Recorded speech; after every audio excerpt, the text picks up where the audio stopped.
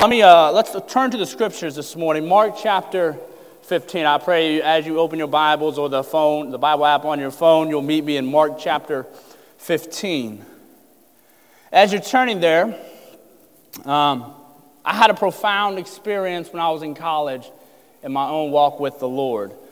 We were at a conference of sorts for young people, and you know how those things are. It's wild, no rules, but we loved the Lord, so it was okay.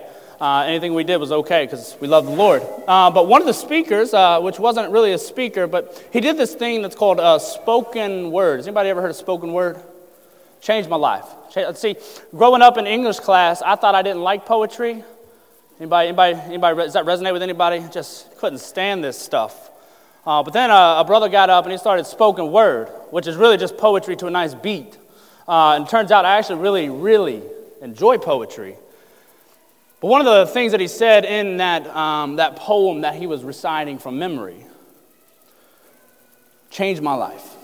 And it was this, because up to this point in my Christian walk, I had been struggling with certain sins in my own life, certain things that tempted me day in and day out. I got saved, as most of you know, late in high school, didn't grow up in church, no church background. And so when I got to church, found the Lord, I thought my entire existence from then on was merely not doing things that I wanted to do. That's what I thought. That's what I thought Christianity was. I thought at the heart of it is like simply say no to your sins. And it's true. Christianity is that. But it's so much more than that. You see, in that spoken word poetry, the brother got up and started talking about, what are you turning to? Changed my world. It's not merely what are you turning away from, but what are you turning to? What are you enjoying? Changed my life. So I want to give that to you this morning here. It's good to be celebrating the resurrection with you all this morning. And here's why. This is the heart of the message. If you walk away with nothing else, walk away with this. It's that the resurrection of Jesus not merely has paid for our sins. It did do that. But the resurrection of Christ is the invitation in to walking in a new resurrected life.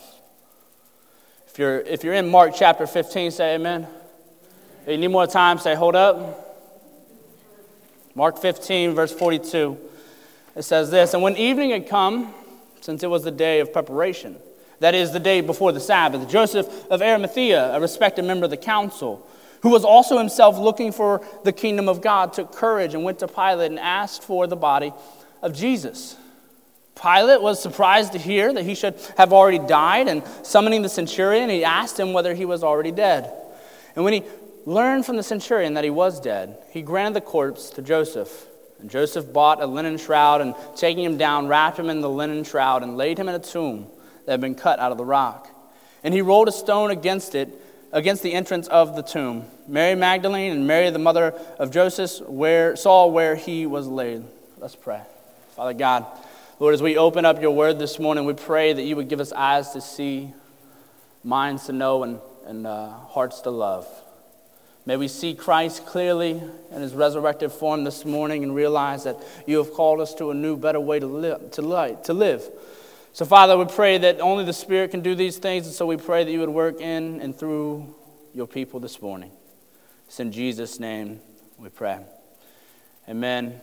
Two parts to the sermon this morning, very, very clearly. Number one, the burial of Jesus. We're going to see that's the text we just read, and then immediately following this, we see the resurrection of Jesus. And here's the aim in my sermon, is that we would honor Christ, we would honor Jesus, and celebrate the new resurrected life that we have together. So let's take this first section, the burial of Jesus. As those of you who were here Friday night, you seen how excited I was to finally be in this passage of Scripture, because right before this, what happens? The Roman centurion there who has killed Jesus, he was been the one supervising the death of Christ. He says something incredible. He says, surely this man was the Son of God. Now, if you've been coming here for the last 3 years, you know why I'm so excited about this. It's because this is what Mark's been aiming at the entire book. The reason why he's writing. Who remembers how Mark opens up? Mark 1:1, he says, this is the gospel of Jesus Christ, the Messiah, the Son of God. He tells us in the beginning, fam, Now, what you need to know about this story and all the stories that are in it, from Mark chapter 1 to Mark chapter 16, is one thing. That Jesus is both the Christ, the Messiah, the one who will come and ransom his people from their sins, and number two, that he is also the Son of God. It's the whole point of the whole book. That's why we get so excited, right, when Peter answers Jesus in Mark chapter 8. Jesus is asking his disciples, who do men say that I am? Well, so they say Jesus, John the Baptist, raised from the dead, Elijah. And he says, who do you say that I am? Peter, proudful Peter, speaks up. He said, well, you're the Christ. And he ends it right there. That's partial understanding. Peter had partial understanding of who Jesus was. You see, he knew that he was the Messiah. He had full confidence that Jesus' kingdom was here to set up his kingdom, his reign and his rule. And yet he missed the second half. And you don't get the second half until it comes from the lips of the centurion who just murdered Jesus. And he says, surely this was the Son of God. And there you have Jesus, the Messiah, and Jesus, the Son of God. This is the point of the entire book. But now the text opens for us here in chapter 15, verse 42. It says, and when evening had come, since it was the day of preparation, that is the day before the Sabbath. You see, this is the night of. A couple hours later after Christ has been crucified on the cross. This is preparation day, meaning if you were a good Jew, you knew you had to get all your affairs in order for the next day. You were not allowed to work. You had to observe the Sabbath or refrain from doing any work. And so preparation day is you get everything ready, taking care of business. And here we have a man named Joseph. This is the first time we see him in Mark's gospel, verse 43. Joseph of Arimathea, here's what it tells us about him. It says that he's a respected member of the council. This is interesting. Which council? Well, we know this is the council that grabbed Jesus in the middle of the night. The same council that brought him before the high priest and charged him. And more than charged him, they condemned him to die. This is Joseph, a part of that council. You see, he would have been there when Jesus was condemned. More than that, he would have been there as Pontius Pilate asked his questions, are you the king of the Jews? The same Joseph would have heard him answer. He says, you have said it is so. This is Joseph of Arimathea who would have been in the crowd as the crowd demanded Barabbas be released. And this is Joseph who would have been in the crowd, the same crowd, who cried out, crucify him, crucify him. Joseph of Arimathea. So we should ask ourselves, if this is that Joseph, if those are the people Joseph runs with, why is he here now asking for the body of Jesus? Well, Mark gives us a little hint, right? In verse 43, he says, a respected member of the council who was also himself looking for the kingdom of God. Matter of fact, Joseph of Arimathea is actually mentioned in all four of the gospel accounts. According to Luke, he was not only a member of the council, but he was a good and righteous man who had not consented to their decision and action, the decision and action of the council. Now notice, Luke doesn't say that he was vehemently opposed. He merely just didn't agree with it. He was a bystander. Perhaps he was one of the council who says, we have no reason to charge this guy. But he did not actively at any point stand up and say, no, we can't do this to Jesus. According to Matthew's gospel, it's at some point prior to this, Joseph had begun to start to follow Jesus. That prior to the crucifixion, Joseph had become a believer in the words Jesus had been going around saying. He believed it. But it's in John's gospel that we find out he had started to follow Jesus, not openly, but in secret. Because of the fear of the Jews.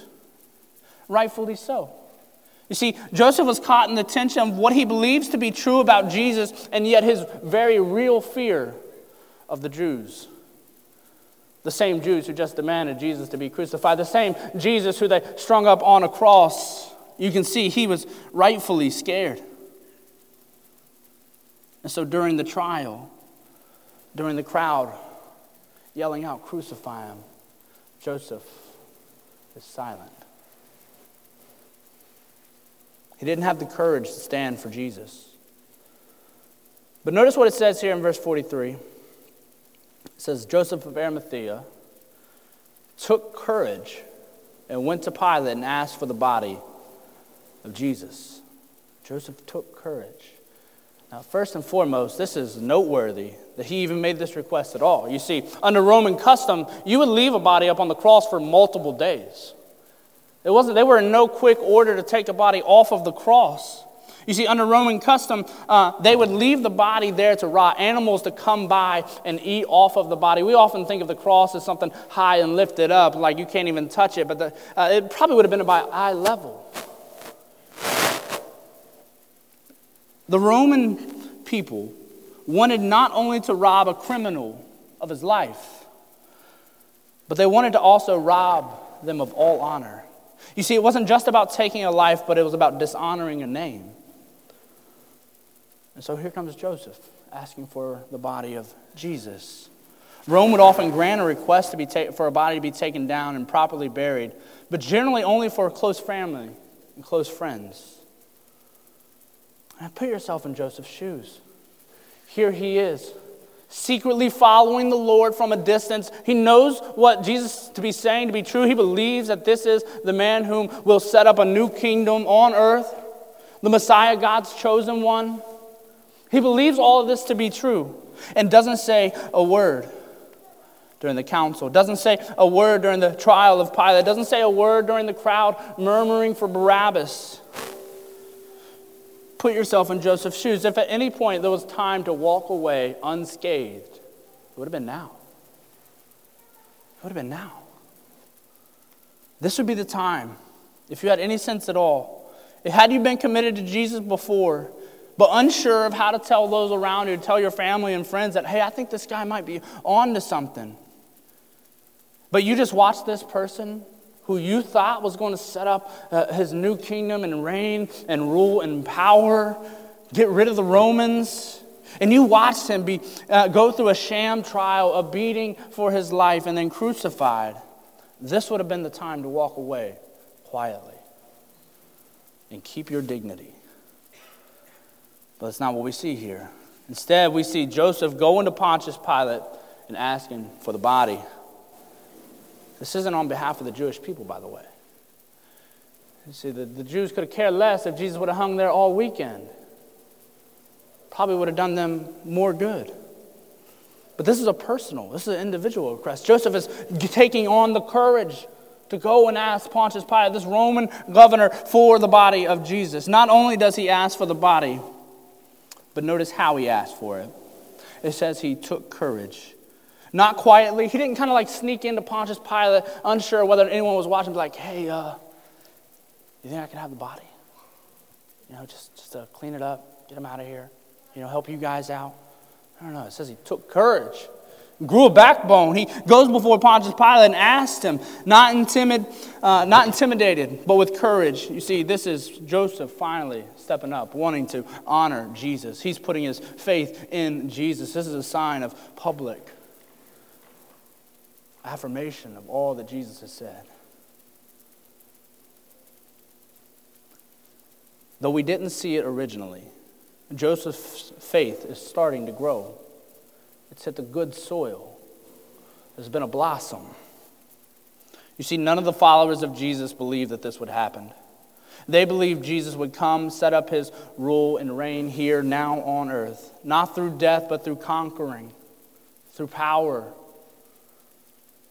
So you can imagine how this would all feel.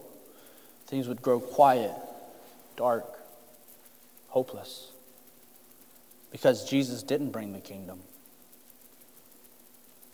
But despite not knowing God's plan in all of this, Joseph steps up. He chooses faith. He chooses faith in the midst of darkness. He chooses to trust the promise that what Jesus has said and what God has promised in his word, that the kingdom of God really is at hand. He believed it though he couldn't see it, fam. Like Joseph, there will be times when you and I don't quite understand God's plan.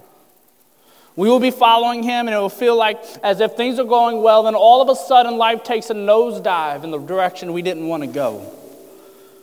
And we don't understand what God's doing in the moment. And it's at these moments that perhaps you are most tempted to turn away. At these moments, perhaps you are inclined to maybe no longer believe the gospel anymore. Maybe not completely, but perhaps temporarily. Perhaps you temporarily turn around to other things that might bring you joy. There's 2 lessons we can learn here from Joseph. Number 1, even if you failed to stand for Jesus in the past, don't let that be an obstacle for standing for him in the present. I'll say it again. Even if you failed to stand for Jesus in the past, listen, I don't know how you walked in here this morning. I don't know whether you've been knowing Jesus for a while now or just heard about him this morning. Perhaps there's been times in your past where perhaps in the workplace someone says, "Oh, are you a Christian?" And you just say nothing. Or perhaps you should have said something, but you remained quiet. Don't let the failures in the past be an obstacle for standing for him in the present. You see, the enemy will always make you feel like you are your past. The enemy will always make you feel like you are your past. But listen, our God's mercies are new every morning. God knew you would sin. The point and the picture of the cross is that you had sin and will sin. See, Jesus, in dying and rising again, was saving us to walk in new life, regardless of your past. Whatever your past looks like, today is the day that you can honor the Lord. Number 2 is to choose faith over fear. I know we're coming out of COVID, and this was everybody's tagline for a solid year and a half, faith over fear, they said. But I'm talking about the kind of faith that leads us to find hope in the midst of darkness. I'm talking about the kind of faith that leads us to find hope in the midst of darkness, and in our hope, we find the courage to stand for Jesus in difficult times. You see, it's in faith that we are built up.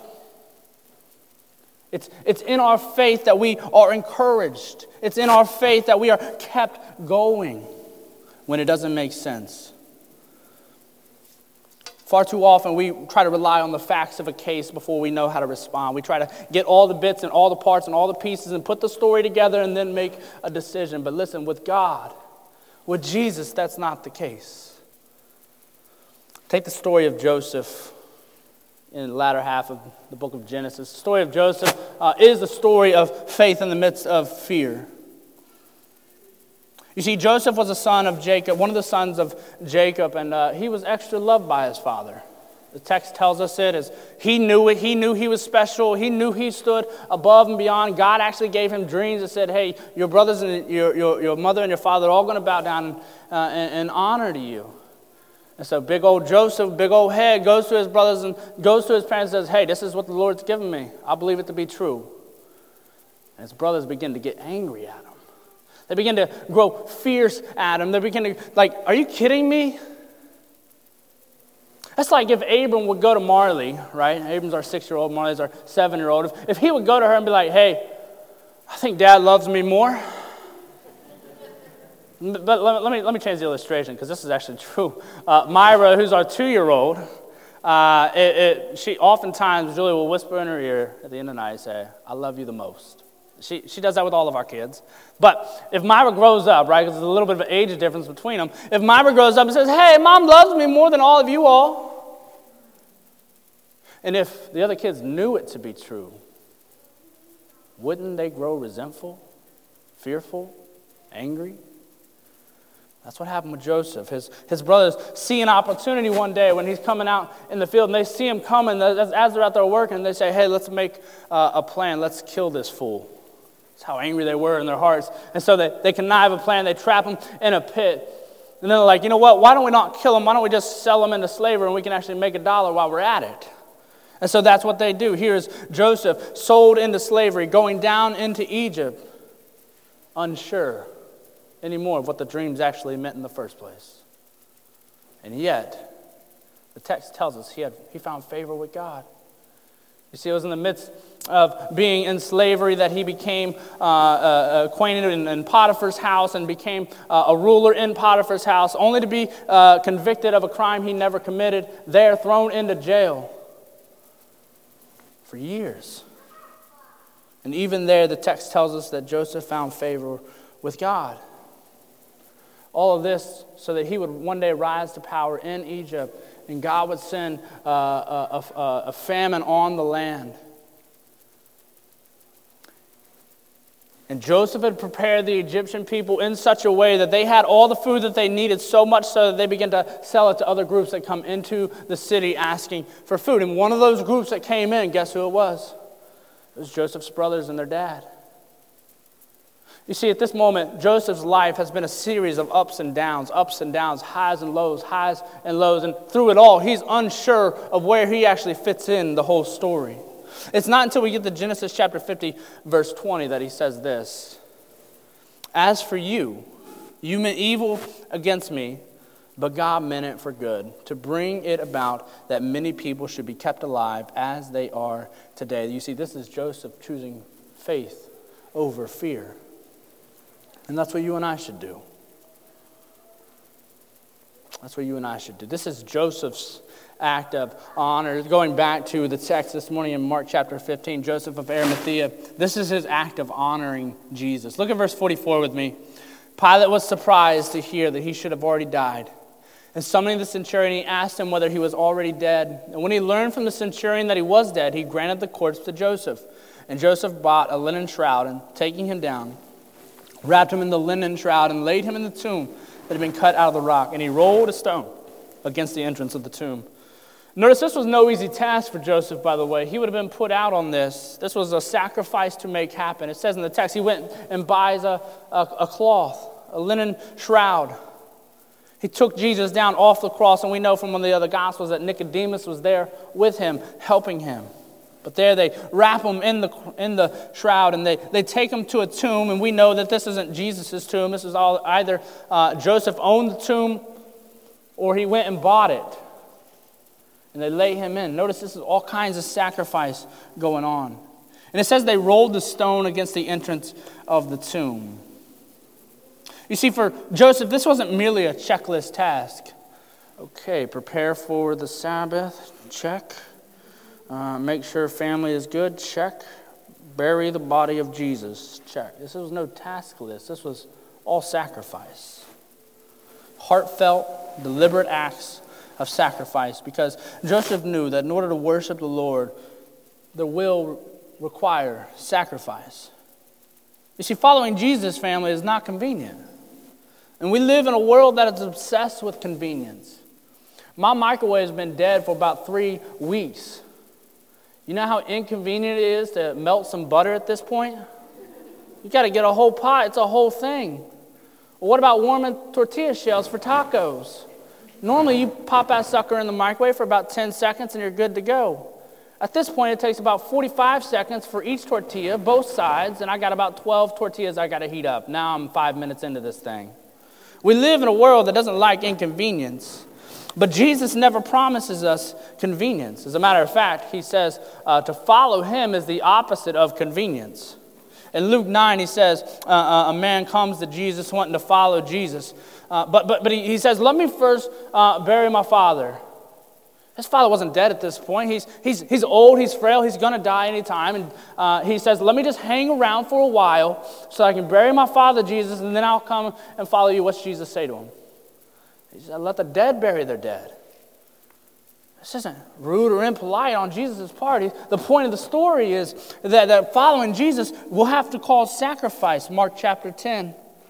The rich young ruler, he comes to Jesus, says, what must I do to inherit eternal life? He says, keep all the commandments.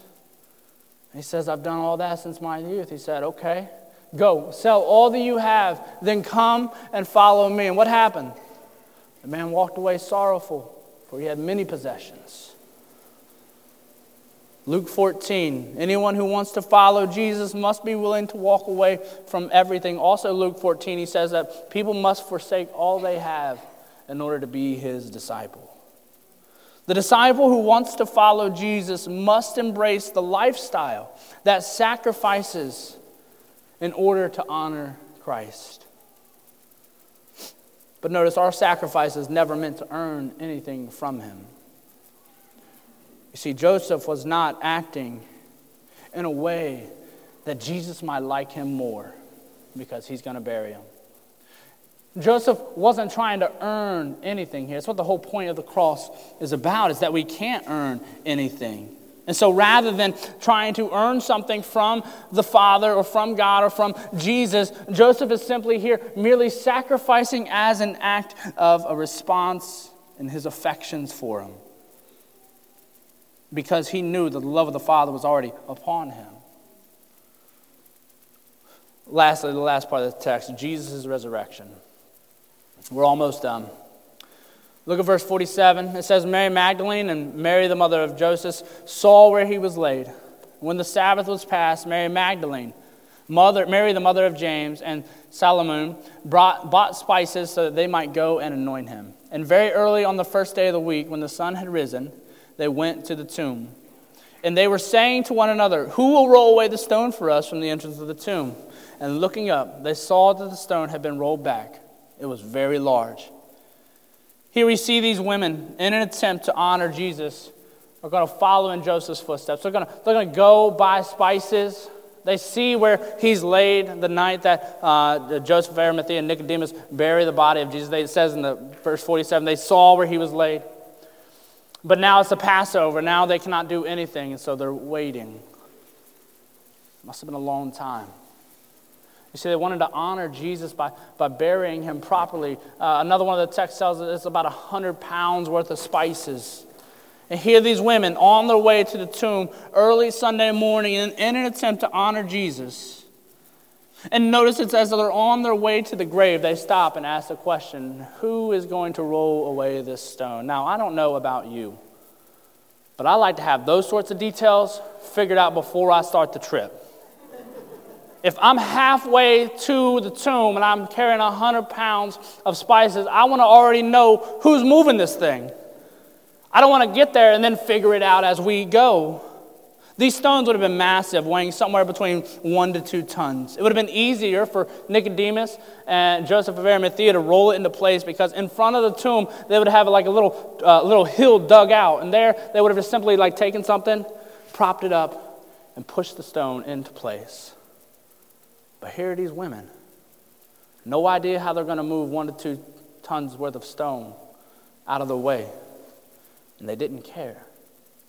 They were already on their way when they asked the question, who's going to move this stone? Despite knowing the logistics, these women were devoted to going and honoring Jesus. You see, if they had waited to have all their questions answered, if they would have waited to know how they're actually going to accomplish the task that they want to do, they would have missed it. They had not been the first to see that the Lord had risen. This should be extremely encouraging for us. That we won't always have to have all of our questions answered before we take a step of faith. You see, it's not our job to know all the logistics or all the ins or outs or exactly how this story is actually going to play out. Our job is merely to obey God. If we had to figure everything out before we go and obey and worship God, I don't know about you, but I would never go. As a matter of fact, if I had to have everything figured out about the Christian faith, I would have never ended up here. I'd probably still not be here, fam, just being honest. If we had to know everything before we actually obey and submit to God, we would be hopeless. And listen, that's what faith in the Bible is all about. Faith in the Scriptures is about choosing to obey and choosing to worship, even when we don't have all the answers. Think about the disciples, right, and feeding the 5,000. Happens a couple times in the Scriptures. Can you imagine if these jokers would have been standing around, Jesus says, hey, why don't you go ask the little boy for his fish and his bread? Can you imagine if they were just standing around like, we got to figure this out before we go back to Jesus, y'all? Maybe. You cut it this way, I cut it that way, maybe. Maybe there's a way. They didn't have all the answers. They just simply did what he said. They went, got the boys' lunch, and they brought it to the master. Listen, that's all Jesus is asking for us. We don't need to sit around and wait until we have all the answers before we worship Jesus. But notice, the women come, and they see the stone has been rolled away. Verse 5, entering the tomb, They saw a young man sitting on the right side, dressed in a white robe, and they were alarmed. And he said to them, "Don't be alarmed. You seek Jesus of Nazareth, who was crucified. He is risen. He is not here. See the place where they laid him."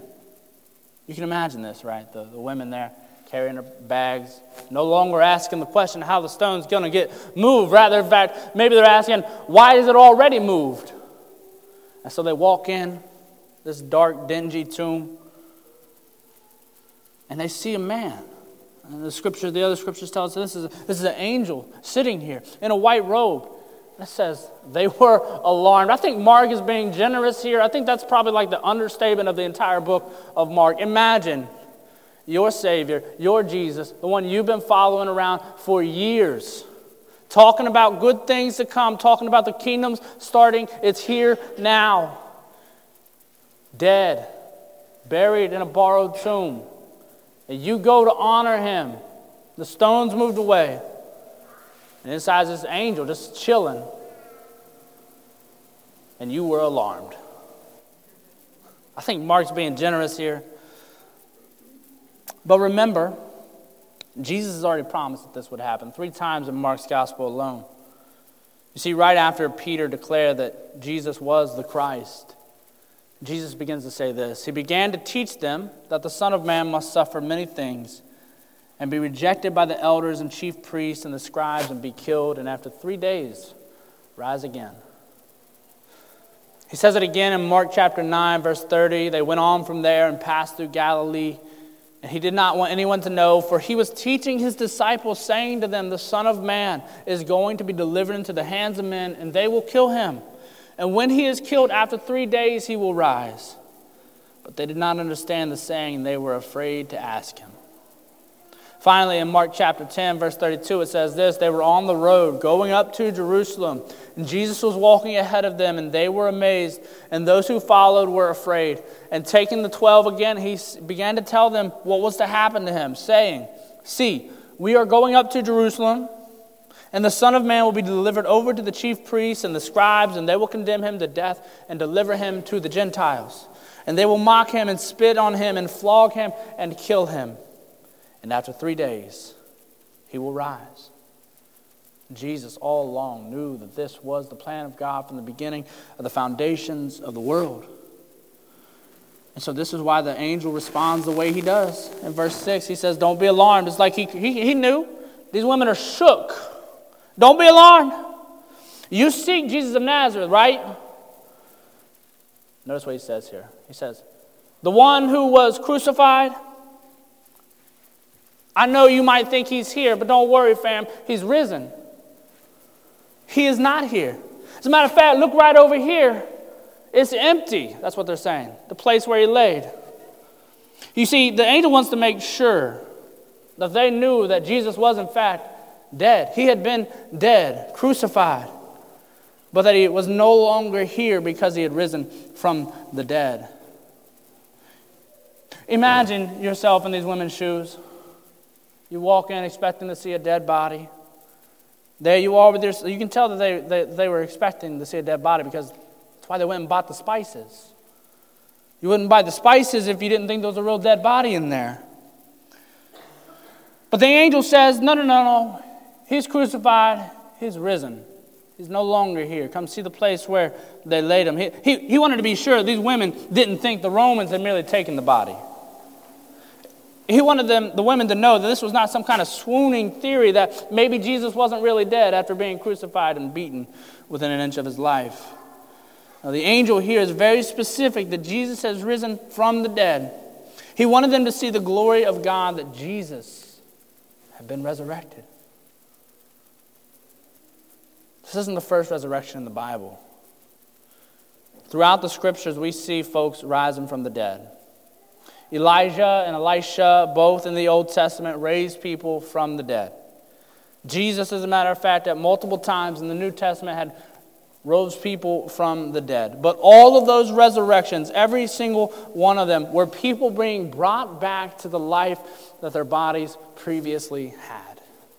Every single one of those resurrections, those people once again had to face physical death. Think about Lazarus. Dude was dead, lying in the tomb. Jesus shows up and says, hey, you're not dead anymore. And out he comes out of the tomb. Now, the scriptures don't really tell us anything else about Lazarus. But can you imagine Lazarus' life for the rest of his life? Like think about it. Because I'm sure he was a committed, radical follower of Christ. I imagine the temple Sanhedrin, hey, stop talking about Jesus. And he says, what are you going to do? He says, we'll kill you. I've done that, bro. What else you got? All of them, every single resurrection, they returned to the physical bodies that they had to face physical death once more. But not Jesus. You see, Jesus' resurrection was different. Jesus' resurrection is unlike any of the other resurrections in the scriptures because he gets resurrected into a new, perfect, glorified body. He gets resurrected into life everlasting. This was the final death. He faces that no more. And dear friends, this is a glorious thing for you and I. Because it means that Christ not only rose from the dead to once again at some point in his future, 30 years maybe, face another death, but know that he is alive right now, reigning forevermore. In Jesus' resurrection, he actually invites you and I into a new resurrection life. 1 Peter 1:3 says it like this: Blessed be the God and Father of our Lord Jesus Christ. According to his great mercy, he has caused us to be born again to a living hope through the resurrection of Jesus Christ from the dead. Listen, Jesus getting up out of the tomb, resurrecting from the dead, not only merely pays for your sins, but it invites you into new life. Christ offers us all new life. This is why we celebrate the resurrection. It's because we've been invited into this new resurrected life. We have been offered the Spirit to help us in our weaknesses. You see, life is more than merely turning from your sins, though it is part of that.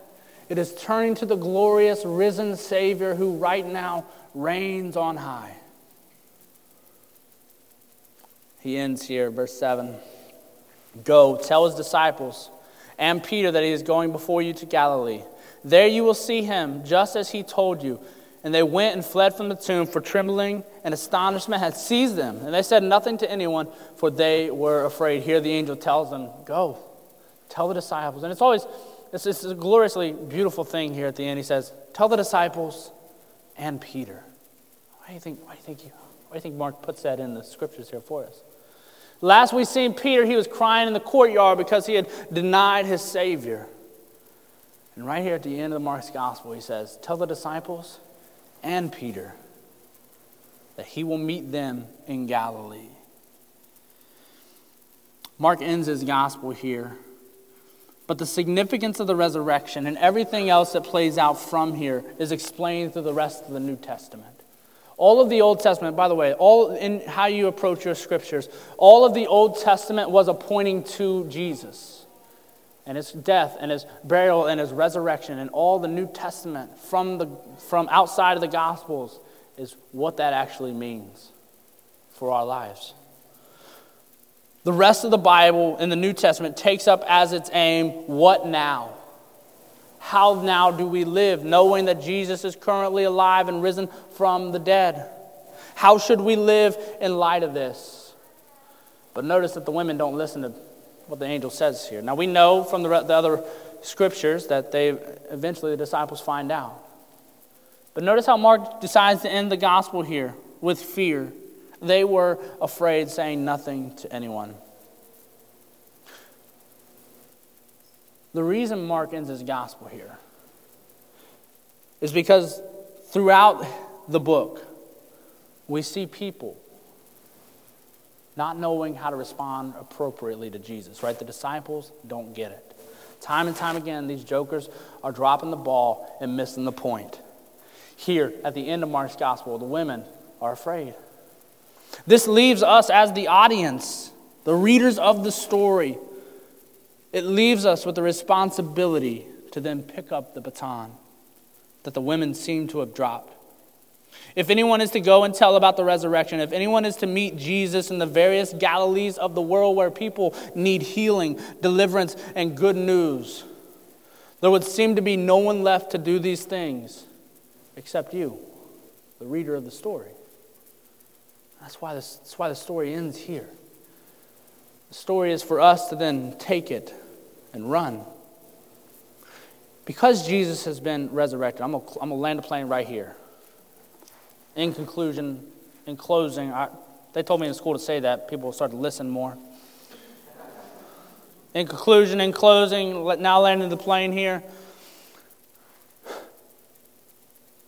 I wonder what you walked in here today with. What you were struggling with, what you've wrestled with, what you've believed, what you haven't believed. No matter what you've faced in church, how you've been hurt by church before, hurt by other people before. Listen, let me give you this. If Jesus really was resurrected from the dead, this changes everything. There's no part of our lives that would then be untouched, unchanged by this glorious good news, because we know Jesus rising from the dead means that his sacrifice on the cross was enough to cover our sins, to make access to God available again to all of us.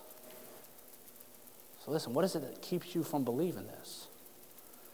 What is it that keeps you from running to Jesus? All your sins, family, have been paid for. He's called you into new resurrected life that we can walk with freedom and faith. Let's pray. Father God, we thank you for the glory of the cross. We thank you for your love without end. Lord, we're thankful for an empty tomb this morning, which we celebrate, and we celebrate every day from the day we first believed it until now and all the days ahead of us. Lord, because the tomb is empty, everything is changed. We are no longer standing before you as one needing an excuse and needing forgiveness. We stand before you as a forgiven people. Now let us walk in honor and glory and worship to the Christ who saved us. Pray you help us with all these things. In Jesus' name we pray. Amen. Brother Philip.